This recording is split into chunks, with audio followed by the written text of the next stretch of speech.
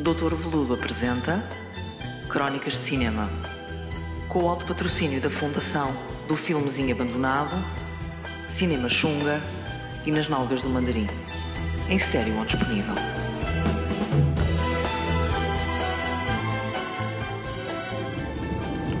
Ora viva, amiguinhos! Cá estamos nós para mais uma reflexão teológica, filosófica acerca dos filmes maus. Bom, da última vez ficou aqui uma dúvida no ar. Que um ouvinte, a única pessoa que ouviu isto logo, curiosamente, me fez notar que o doutor sabe que tem razão, porque o doutor é uma pessoa de conhecimento, não é? Que sabe tudo, mas há uma coisa com que eu discordo. Quer dizer, discordar é uma palavra forte. Uma coisa que o doutor poderia ter explicado melhor. Deixei-o falar assim, porque às vezes não vale a pena o conflito. E perguntei: então, rapaz, o quê? Ao que o rapaz me disse: bom, doutor, deu a ideia, quando falou dos filmes maus e da sua importância para um dieta cinéfila, de que isto de ver filmes maus é bom e que devemos perder tempo a ver filmes maus. E eu disse-lhe assim: não foi isso que eu disse. Aquilo que eu disse foi que temos que ver filmes maus ocasionalmente. Não é de propósito, não vamos correr atrás deles com pau. Acontece. Temos que explorar. Temos que nos dar ao abandono da aleatoriedade.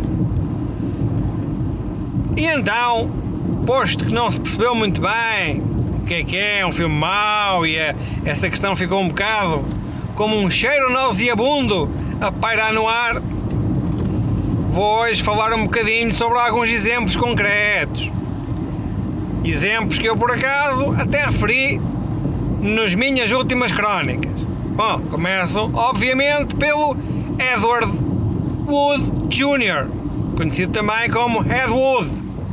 Ora, o Ed Wood, que toda a gente conhece, nem que seja pelo filme do Tim Burton, um dos poucos bons que ele tem, toda a gente conhece o Ed Wood.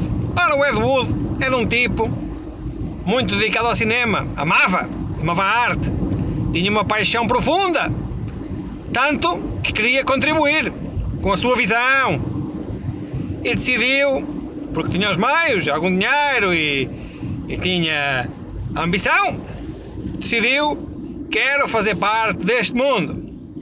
Bom, e faz. Provavelmente não faz pelas razões que gostava, mas faz.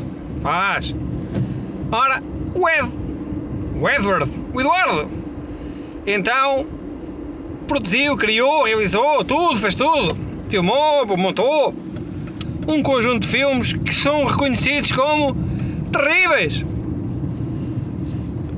mas são amados porque, conhecendo a sua história, o seu backstory, como dizem os jovens, a sua história para trás, nós sabemos que aquilo é uma história de amor com o cinema. Tanto que até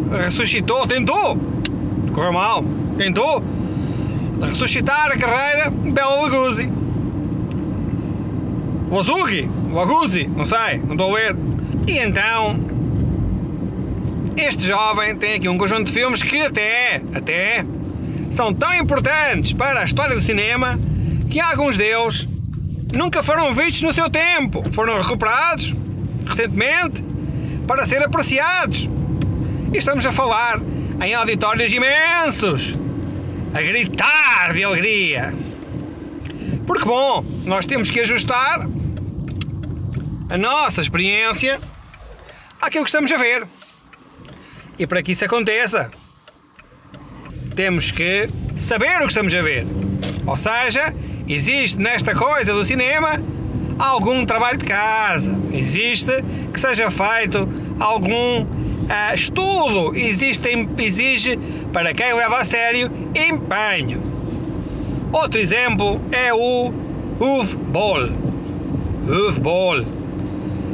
Este jovem é diferente. Ora, porquê? Porque este jovem, este bandido, um bandalho é o que é um desgraçado, um rúfia, um meliante, que se aproveitou de um buraco na lei alemã para gastar fortunas imensas em cinema a produzir as suas bostas secas. Estamos a falar de uma pessoa que aproveitava um fundo comunitário dado por vocês e por mim. Mais por mim, porque vocês, por vezes, é malta que nem impostos paga. Bandidos. Mas pronto, os vossos pais lá terão que aguentar o fardo da vossa indolência. E então, este Edward Wood, além de ser como diziam os brasileiros, um salafrágio, é também um burlão. Porque se formos analisar ao detalhe, em laboratório, em tribunal, chegamos à conclusão que ele gastou milhões, largos milhões, para fazer coisas que não são cinema.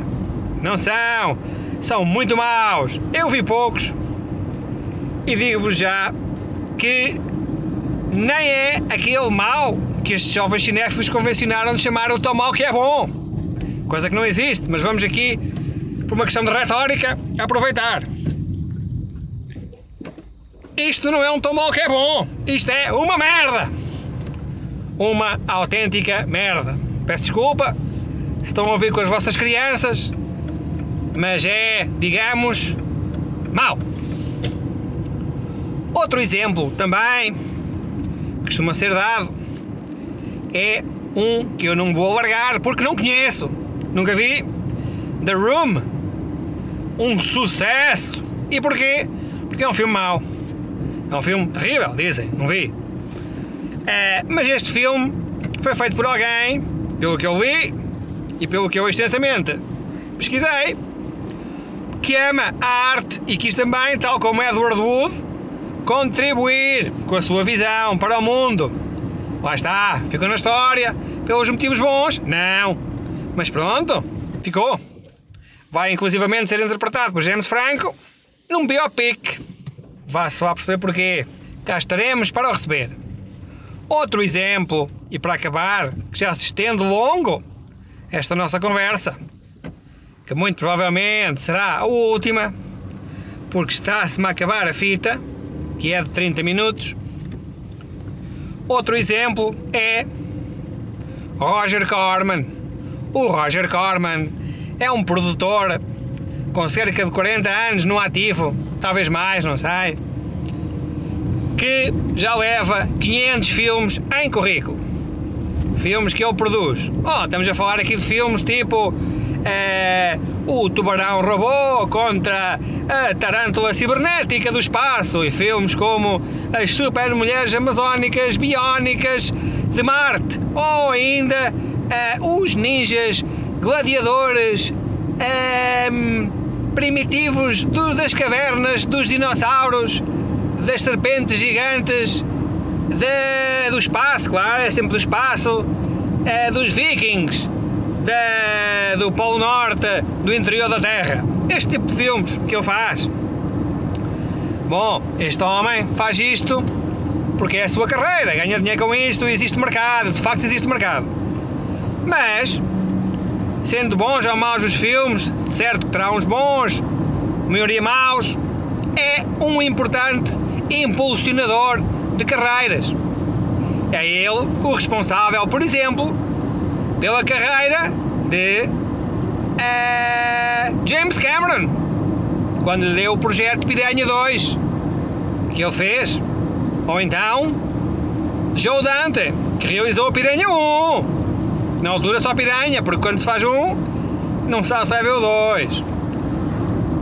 Bom, e então o seu papel aqui é uma espécie de centro incubador de talento, porque ele distribui trabalho, distribui muito trabalho. E então, estatisticamente, tem muito mais probabilidade de ali, daquela sementinha, surgir um grande nome para a história, como é o caso de James Cameron. Bom, Titanic e tal, mas pronto. E o caso de Joe Dante, não é nada de especial, mas é um realizador que muito me apraz.